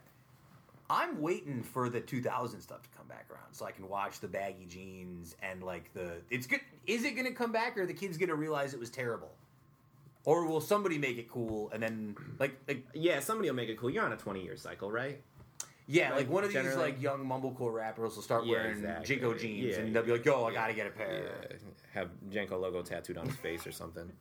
Yeah. What's one piece of advice you would give to your younger self? Hold on, man. Just live through the You'll dream. figure it out. It gets all right. No, I would tell younger me to go to barber school. Barber school? Yeah, not mess with all that college stuff. That's all nonsense. All right, so I pulled my setting up. Here we go. I look like I'm loaded. What am I looking for? All right, here. No. You've gone too far. You've gone too far. Much. Okay, here we go. Screen time. Yeah, I don't know. Maybe it just starts tracking it. Oh. Oh, okay. Yeah, 15 seconds, and it's spent all in settings. Okay, I'll just assume that it would be Reddit, the news app, which I really do spend a discernible amount of time on. Yeah. That's okay, because you're going to lead off the show next week by telling us. I will do it next week. Okay, by cool. Screen time. Right, and I'll see if I can get Heather to do it too. Yeah. Heather might already be on this. Yeah. Give me one book, album, movie, or show you're currently reading, listening to, or watching. I just finished The Subtle Art of Not Giving a Fuck by Mark Manson. Yeah, it was a New York Times bestseller. Did you like it? Yeah, it's good. It's super approachable. It's an easy read. It's an easy introduction to mindfulness and presence without being Eastern in religion or New Agey woo-woo. Mm-hmm. It's good. Yeah, no, so it's really it's excellent. Yeah, I mean it's basically just letting everybody know that you only have a finite amount of resources and you kind of choose how you see things, and it's probably best to spend your resources on the things you actually care about. Yeah, it's funny actually. The things that are really important, but you have to have a concept of what is and is not important to you before you can break it down and actually spend more time focusing on those things. I think that's like the big crux of like the whole millennial baby boomer generation gap argument and all this, like people looking at each other. It's like there's just a genuine shift in terms of priorities for what people care about. Absolutely. And yeah. There's a lot of factors for it. You could say money, you could say just time, whatever the world's changed, things are different now, but like I see all these articles, it's like, oh, millennials and young folks not spending money on Christmas, and it's like, well, smart, because we realize that why are we spending this money on Christmas? You know what it is? We don't have it. We don't have it. That's a big part probably of it too. the part of it. That's the part that no one likes to talk about. Yeah. We don't have it. Cliff, I want to thank you for coming back. I appreciate you as always. It's a pleasure. It really is a shame not having you upstairs anymore. I just miss having you guys up there. Yeah. Not that I don't see enough of the other one. He's here all the time. Yeah. Hey, did I walk as loudly as he did? Could you tell the difference between us? No, here's the thing. Once you guys took the carpet up, everything was loud. Yeah, okay. All right. Like, honestly, the loudest thing was... Allegedly took the carpet up. The loudest thing... Well, there's a new carpet up there, so there's... Okay, cool. All right. I think the loudest thing was having Drexel up there. Yeah. Because Drexel... He's a maniac. ...would have the big, giant rawhide bone. And that was actually the thing that would bang around, probably, for me at least, most of the time. Now, I'm deaf. I can't hear anyway. Yeah. So if I'm putting on Netflix or TV... Poor Kevin or anyone who else is here has to listen to it like twice as loud as they normally would. So it's really more of a problem for like Kevin and them who have like good hearing and must just be bombarded with sound all day long. Tough break. Yeah, he'll be all right. On a scale of 1 to 10, I guess I'll leave you with that. On a scale of 1 to 10, how much do you miss seeing your pal Kevin work every day? 11. 11. That's very sweet. Yeah, he's a good man. I do miss him. But I'm totally uncomfortable with it, so I just randomly send him curse words. Yeah, that's just how I text him. I just I send him put downs every now and then. I'm sure he likes that a lot. Yeah. He's you can't see him right now. He's in the green room right now, just punching his fist, just punching the inside of his hand, waiting for you. He better. I hope he's loose. Clifford, thank you so much. Always a pleasure. Hey, thanks for talking to me. It's always a pleasure. We're going to see you soon for Christmas holidays. We're going to get some sort of party or something going on. Certainly. So each other. Yeah. Love that. You see that. Yeah, thank you very much. Folks, my coat. It's a great coat. Folks, we'll be back to the show in just a moment.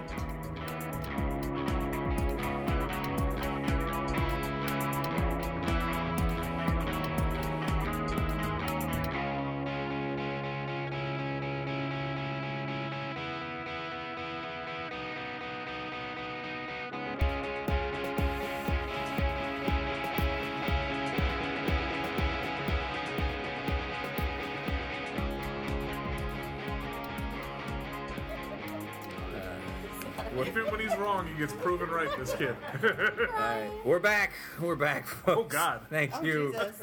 once again to Cliff Great. Montanye for joining us. Great conversation. Heather's being overly emotional in here in the studio. Because I'm a girl. Because I'm a girl. I'm really emotional. Let's do some. Jeez, guys. Let's do some history lessons. We went. Oh no, I'm overly emotional. I gotta be honest; these are not as good as last week's history lessons. Oh, because last week's were just. Thought they were good. I've last never week. forgotten. On this day, 1818. 1818. Illinois was admitted to the United States as the 21st state. Although we knew the area from 1673 when French explorers canoed down the Mississippi River, it wasn't until 1818 that it actually became a state. Up until then, it was actually part of the county of Virginia. So there you go. Illinois, very flat. Yes. There's a band called Illinois. They've got a song called Hang On. Great song. Download it, listen to it in your car this week. Illinois is known as the land of Lincoln because Abraham Lincoln spent most of his life there. In 1858, Lincoln ran against Stephen A. Douglas for the U.S. Senate. Lincoln's stand against slavery during several debates in Illinois gave him national attention, and although he lost the election, he became president 2 years later, or as we call it, the Beto O'Rourke Plan. So, moving forward. Got a lot of thoughts about that. Lots of thoughts. I got a lot of thoughts That's about about that. it. Tallest man in the world was born there. In Alton, Illinois, he was 8'11". It's a lie. I was born in Utica. I know. And 491 pounds. He wore a 37 size shoe. Jeez. 37. Chicago is the nation's third largest city and is the sixth most populous state in the country. Do you know there's a replica of the Leaning Tower of Pisa in Illinois, in the city of Niles? Are we still Illinois? Yeah. Illinois facts. Yep.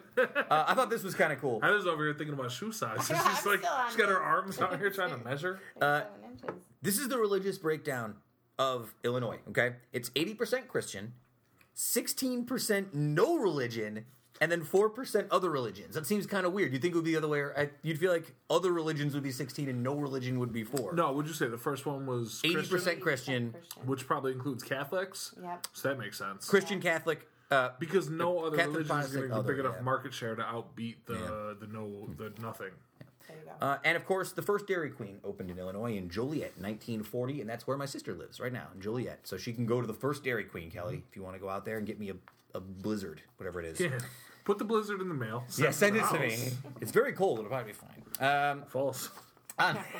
Turns out it goes through many buildings and trucks on its way here. We've talked about Disney a lot, so I'll try and rush through some of this. 1901, Walt Disney the man is actually born. Did you know that he was actually the voice of Mickey Mouse up until 1947? I thought you were going to say a Nazi sympathizer. Oh, Go ahead. well, we'll get to that too. There's some stuff on that as well. Can you do a Mickey Mouse impression? I could. I mean, if with a gun to my head, I could probably crank out "Oh boy." Yeah. Yeah. Can you do it? No. Great friend of the pod, Steve Anderson, does an incredible Mickey Mouse impression because he worked at Disney for all that time. Yeah, he used to leave really inappropriate messages from the voice of Mickey Mouse on my phone. Yeah. Coming over, haha. There's a lot of, you'll see him shortly. He'll be here. Heather, make him do the impression. Yeah, when he comes I in, will. It's unsettling.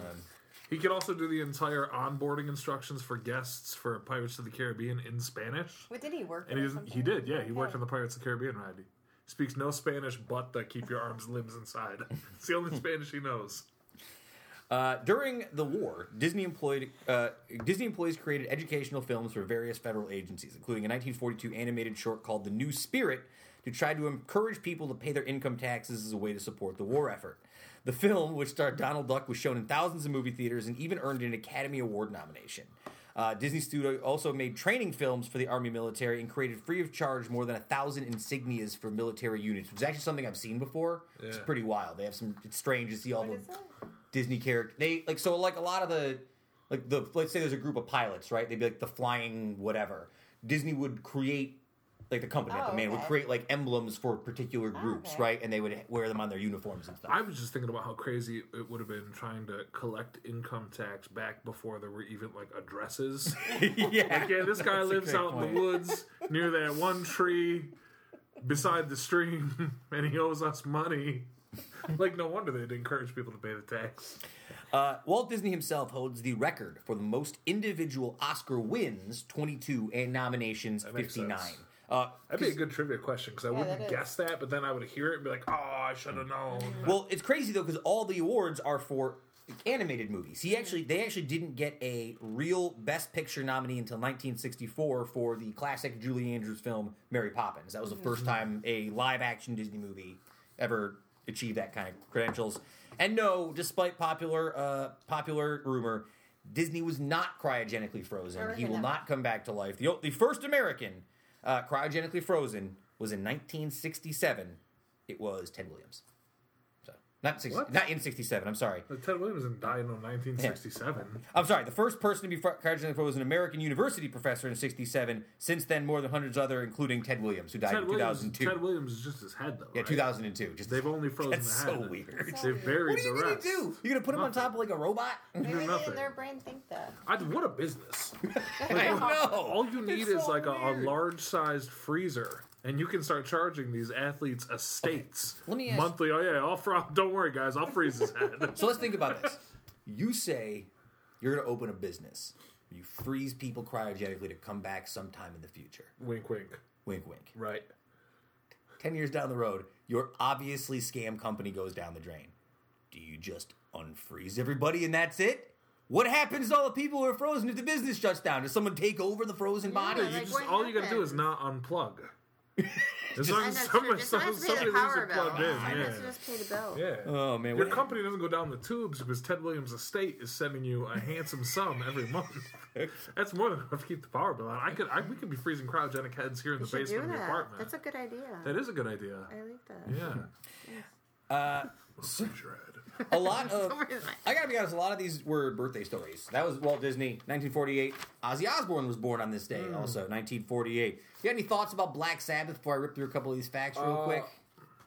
Do you know any back? I would know if I heard one. Crazy Train?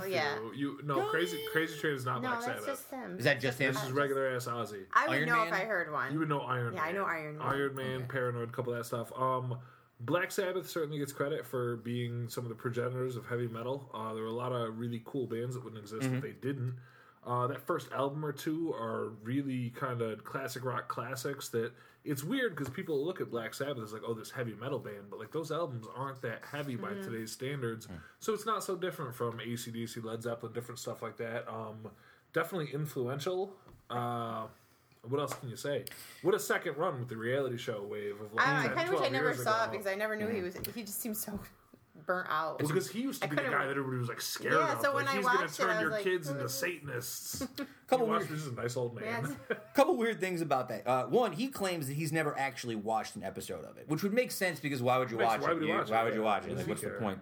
Apparently, there is a wax statue of him that was created in 2001 that has a motion sensor that when you get near it, it starts peeing at you.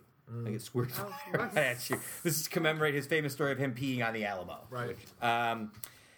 The original name for the band, Black Sabbath, was actually the Polka Tulk Blues Band because they initially had a slide guitar player and a saxophonist. They changed their name to Earth before settling on the final name, Black Sabbath is an underrated band name. Black Sabbath is a really cool name. He claims to still get stage fright, which I guess, yeah, whatever. More power to you if that's still what you do. All right. On this day, also, 1949, 1 year later, Jeff Bridges was born. I don't know who's more exciting for you, Jeff Bridges or Ozzy Osbourne. That's an actor, most notably known for playing The Big Lebowski. Rolling Stone ranked his top 10 movies. Big Lebowski was number 2 for him. What was number 1? Movie he was in called The Fisher King, which is actually a Robin Williams movie that he's in. Yeah, sure. He's been nominated for 5 Academy Awards. He's actually been nominated for 6 Academy Awards. He only won 1 in 2009 for the movie Crazy Heart, which I never saw. True Grit, 2010, he got nominated for it. It's a good flick. Worth watching. I like Jeff Bridges. You got a good Jeff Bridges movie? Big Tron guy? Big fan of Tron? Oh, he was in Tron, wasn't Tron. he? Old Tron. He in? I feel like he was in the new one, too, though. Wasn't he part of Tron Legacy, yeah. He's playing himself. The problem with Jeff Bridges is I get him so confused with, like, Kurt Russell and other folks that, like, I feel like he was in something that I liked, but Lord if I know. Fisher King, Big Lebowski, True Grit, American Heart, Hell and High Water, Crazy Heart, Last Picture Show, Starman, Fabulous Baker Boys, Fat City, a lot of other movies. I feel like I've seen some of them, but I wouldn't know by the name. He was in the first Iron Man movie, weirdly. Oh, there you go. That's one of the things I was thinking of, yeah. Where I was getting confused with Kurt Russell. Something I will say about Jeff Bridges, I've listened to him on the Howard Stern show. Oh, yeah. Howard Stern's a great interviewer, always keeps people on for about 90 minutes, really gets people talking. An underrated thing about the guy, But Jeff Bridges was on there, and he was very, very fascinating. He was like super interesting to hear him tell his whole story, how he lives, who he is, and whatnot. And that always stuck with me. Where even if I haven't seen a ton of his movies, I'm like, this is a really interesting person to have out there. He was on Marin once, and it was funny when you can tell when Marin is like into somebody who comes in, like he likes their whole shtick, and he definitely was in on Jeff Bridges' shtick. On this day, 1996. The unmanned space vehicle Mars Pathfinder was launched from Cape Canaveral, Florida, in order to explore the surface of Mars. This was the first in a series of missions to Mars that included rovers, and was the first successful lander since the two Vikings landed on the Red Planet in 1976. Although the Soviet Union sent rovers to the moon as part of their programs in the 70s, it failed sending them to Mars. So, suck it, Russia. The reason I bring this up is because there's another Mars rover that's on Mars as we speak currently. So we are only, 22 years removed from it? Yeah. Have you seen some of the pictures? It's pretty cool. It is cool. You follow on Twitter? Yeah. It's a good Twitter follow because they're doing and it's hilarious because they're tying into the Wendy's thing where it's like it's going to be a snarky account. So like here's a good example. This was a tweet from NASA Insight as though it was speaking to you. I'm beaming. During my first full day here, I broke my first record by generating more electrical power than any previous robot on the surface of Mars. I get what you guys are doing. I like it. It's cute. I'm feeling it. I guess I'm just tired of, branded Twitter accounts trying to be, hello, fellow young people, dab. Do you know what I mean? I'm just kind of hello, fellow kids. Yeah, Our younger people are on Twitter, so they're trying to get them interested in space. I hope that I live long enough to see high-quality pictures from the surfaces of wilder planets than Mars. Mm-hmm. Yeah. You know what I mean? No, I know. Get me down on Jupiter and Venus. You know what I mean? Let me see what's going on, but it might just look like rocks in a cloudy sky. I don't know, but I think Mars is pretty boring to look at.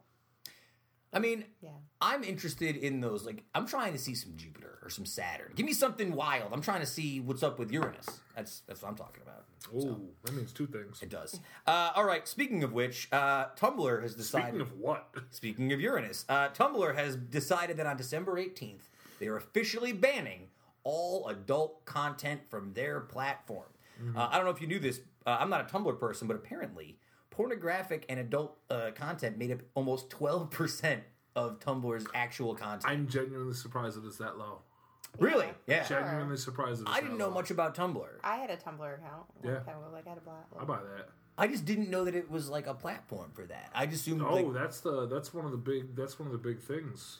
Well, they're concerned that it's going to actually shut down the Tumblr platform because of so much traffic that goes there because it probably of it. Will. Yeah. It's interesting to see them make that move because they were somebody who, they never quite got the household name thing of an Instagram or a Twitter. Tumblr was huge, and that was a huge part of their platform, and they stayed completely. I mean, on Tumblr you could see the nittiest to the gritty in a way that they don't even show you, even on Twitter to some degree. You know what I mean? And be interesting to see what happens to them. Since Tumblr was founded in 2017, it had largely turned a blind eye to adult content. Company had tried to shield it from public view through either safe mode or more stringent search features, but in the recent months, it began to consider removing content more aggressively.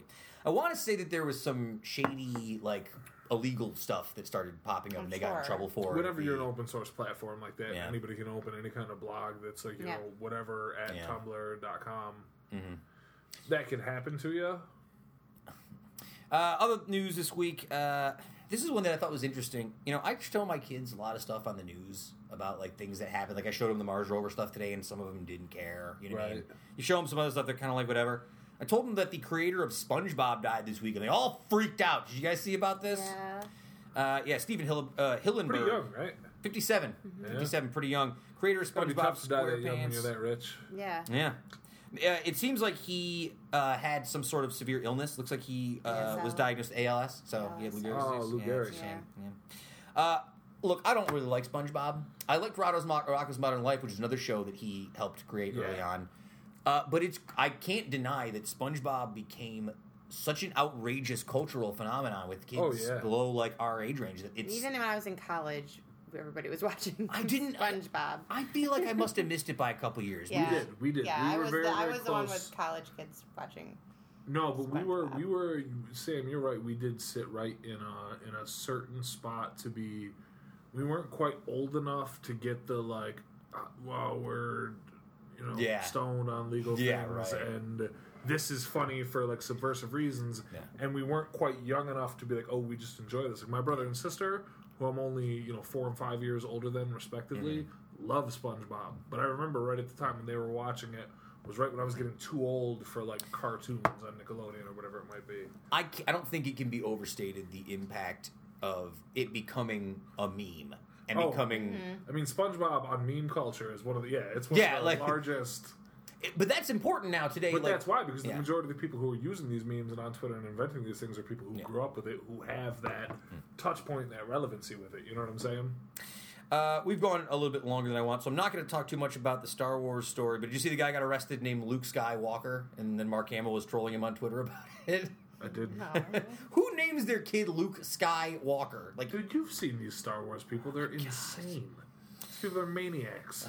Speaking of an insane story this week, Nigerian President Muhammadu Buhari had to break a silence about a rumor that had circulated for months on social media that he had died and been replaced by a clone. The president had to come out and officially say, "It's the real me. I'm not a clone." Although I have to admit, if you were a clone, that's probably what you would say. Yeah. So I mean, I don't know if it necessarily proved anything.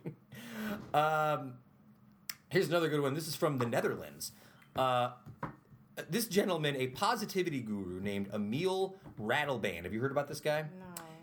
He went to court under an attempt to declare himself 20 years younger than he actually was. He was 69 years old, and his argument was that because he was a guru who felt like he had shaved 20 years off his life, he should officially have his age changed to 49. That's not how that works, sir. Nope.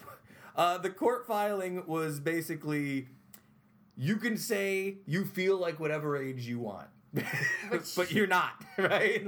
What a waste of time. What a waste of money, and right? time. Like, why? What an insecure man. Because I want to get older. And before we close out today, we'll do one last thing. We are at least, what's today, the 3rd? 22 days away from Christmas, 3 weeks away from Christmas. I don't want to hit too much holiday content. But I found a good one today that I'll probably forget about later on. This is, somebody put the top 13 highest ranked Christmas movies according to Rotten Tomatoes by their rankings. So I figured there's 2 ways we can do this. I can give you the movie and you guys can guess what the ranking is and see who's closer. Close. What if I guess 6 and it's 7 or like whatever? Who's closer? We'll see who's closer between the 2 of you. Okay, fine. Okay, fine. Shoot them out. All right. What is that ranking? Number 1. Top how many? Top how many? I'll only do a couple. There's a lot of them, so we'll do a few. But top, like there's 13. Okay. Okay, so where's our bottom? Yeah. In terms of score? Yeah, like there's nothing 13. lower. 13 is the bottom. You mean scores? No, Yeah. nobody means scores. Okay. All right. So I'll start with this one. Scrooged. Bill Murray. Oh, gosh. Like, what rank is that? What rank do you think it got? Like right? 6. 3. That's such a great movie. No. I mean, I agree. I've screwed this game up. I need you to give me a number on the Rotten Tomatoes ranking. It's a list 1 through 13, so we're guessing is this number 1? No, we're not. Yeah. No, you're not. Number No, 7? you're not. We're not. You're guessing the Rotten Tomatoes ranking. Is it 20%? Is it 50%? Is it 100 percentages? I want to see who gets closer. Okay. Oh. So Scrooged, it is a fresh rating, so it's above 50, obviously. What is the overall rating? 85%. 85? It's only 70%. That seems kind of low. I like Scrooge. I love No, that because movie. they count in all the critics and everything like that, so... Well, they have a separate one. They have theirs, and then they have the critic Well, it's weird. I think Rotten Tomatoes always skews lower than you might think, too. Like, It you get does. a lot of lower stuff than you might see. You can, because of the way the ratings work, you can easily sort of skew them up or down. All right, here's one for you. The Nightmare Before Christmas. What do you think the kids... 87. 80. 95. Wow. People love the Nightmare didn't like Before that. Christmas. I liked it a lot. I like that one. You don't like it? I don't know. It's sort of borderline a Christmas movie. It's like right in the middle. How about The Santa Claus starring Tim Allen, the classic Like, Christmas like film? 65. 64. 74 is where it's at. I find it weird that that's ranked higher than Scrooge. Yeah, absolutely. Scrooge. I Bill Murray. don't. Broader appeal. How about Elf? New It's Christmas probably classic. like, I bet they give it like 80%. 84. 83. That's pretty close. Wow, Yeah, nice. that's right. I think Elf is actually very good. I I find watch But Elf it. was... Every time it's on, Here's I'll watch that's it. the weird thing about Rotten Tomatoes, though, because it weights the critic scores. So a movie like Elf that didn't really get its full traction until like 5, 6, 7 years later Yeah. will be weighted strangely because those critical reviews when it first came out also matter for like Rotten Tomatoes or whatever it is. How about Home Alone? Here's a classic Christmas. 100. I'm gonna go with 90. 63. See? That's a See scam. what I mean? I don't See what I mean? I don't see that at Just all, man. Throw your phone out. Throw the whole phone out. That's Get rid of the phone. Mind you, that's the same rating that Love Actually has, which is another Christmas movie that people talk about all the time that I've never actually seen. Underrated. My brother, Never seen it. When my brother proposed to his wife, he did the whole Love Actually thing. He was like at her house with the poster boards and all the shit and everything. What's Christmas Vacation? That's all I care Not about. on the I list. wanna know- I'll have to pull it up. See what I somewhere mean? else. This Gremlins. is Well, Gremlins on the list. On What do a you think it protest. is? 85. 84. I think Gremlins. They put I Gremlins haven't seen and Gremlins Die since I was Hard. like 4. I just watched I it don't like a remember month ago. Gremlins at all. I remember what they look like, but that's The first Gremlins is a very good movie. It's really worth watching. Yeah. It's Don't creepy. watch the rest of them though. There's I like kind two. of like Gremlins too. It's You like New York? Is that where they go to New York? No, so Gremlins 2, the director, Joe Dante, pretty much said, we have no reason to make this movie. I didn't want to make it, but the movie was so successful that they sort of made me make a sequel. Mm-hmm. So he just made a satire. Like, that movie is, like, making fun of the fact that this movie shouldn't even be made. Yeah, it was so it's silly. It's not a good movie. It's just an interesting movie. They need to redo Like, Gremlins. They would ruin it. It's like the same thing with RoboCop. This movie had a particular style that worked. You can't For its make time. RoboCop and take out all the snarky sort of satire aspects, because then you get the remake that they made a couple years ago that has no value intrinsically at all. It's just an action movie, right? They would do the same I thing. literally forgot they'd remade that until you said Did that. they put Exactly, Die Hard because on there? Huh? They put Die Hard on there. Yes, they did. Although Die Hard's a perfect Top action 5 movie. Christmas movies in the world. What was number Die Hard, Die Hard, Die Hard. What was number 1? What was their best rated? The highest, I think Nightmare Before Christmas at 95 was the highest rated thing. But again, this list is so bullshit because it didn't put them in order. It just gave you the list and then the number afterwards. It was a dumb list. Edward Scissorhands had 90. Charlie Brown That's not Christmas a had Christmas 90. movie. It is a Christmas movie. That is? Edward No, they don't do Scissorhands. anything Have you watched on it? Christmas. Takes place during Christmas. Yeah, Really? ish. That's more of a Christmas movie than Christmas Die Hard. happens well, that's a great point, and I'm glad you've brought it to the floor. But, like, no. Like, Gremlins legitimately is a Christmas movie. Like, Gremlins I can't speak to, but Edward Scissorhands is not a Christmas. Gremlins I is a could Christmas never movie. think of that as. I would never. It's Christmas for like 10 minutes. I also haven't watched No. Edward Scissorhands in years. All right. See? Have you ever seen Edward Scissorhands? Don't you know? You do. You haven't even seen Never it. watched it. Scared me as a kid. I didn't like that he had scissor hands. It was a lot. It was Right. weird. It was weird. All the weird scars on his face. Yes. Yeah. He was so handsome, that Johnny Depp. All right, let's move on to the end of the show. No, I'm just moving on. Very happy. Tell us Very more about how you handsome. feel about He's Johnny. very With the handsome. scars and the powder makeup? That's how everyone thought back then. He was like, that was right after, what was 21 the, Jump No, your edgy older sister thought that. because he did that series of movies, that movie Crybaby, which was another, Oh, yeah. like, that was another, like, movie where he was, like, heartthrob. What was Yeah. the famous movie? Benny and June, is that him, too? That was that whole period where Johnny Depp was all over the place. Yeah, like, what's eating Gilbert Grape? That was DiCaprio, wasn't it? No, Johnny Johnny his Depp is the brother. guy, though. He was I'd his never seen that all the brother. way through. No, yeah, Was he in the whole Johnny movie? Depp's the main I character. don't remember. Every scene. All right, well, there you go. There you go. All right, let's go home. I'm done. Thanks to Cliff Montanye for joining us again this week. Follow Heather on Twitter at HeatherWaz1. Follow Kevin_Kevin Sullivan. Follow SF Doom, or don't. Just follow the Uticast. We are on Facebook, Twitter, SoundCloud, Instagram. Even though I forget about it, Apple Podcasts, Stitcher Podcasts. We're taking over the web. Sayonara Humanoids. Keep it tight. Woodstock lives. We have 22-ish days to finish your holiday shopping. But it won't be this Saturday because we will see you at the brewery for the comedy Comedy show. show. You're damn right. Go to VaneUtica.com/shop/comedy to get your tickets now. First ever of its experience. I can't wait. It's going to be really exciting. I'm really looking forward to Have a it. good time. That's it, folks. We'll catch you next week, and hopefully I'll have more grad school work done, and I'll be more chill. I know I'm hoping. I am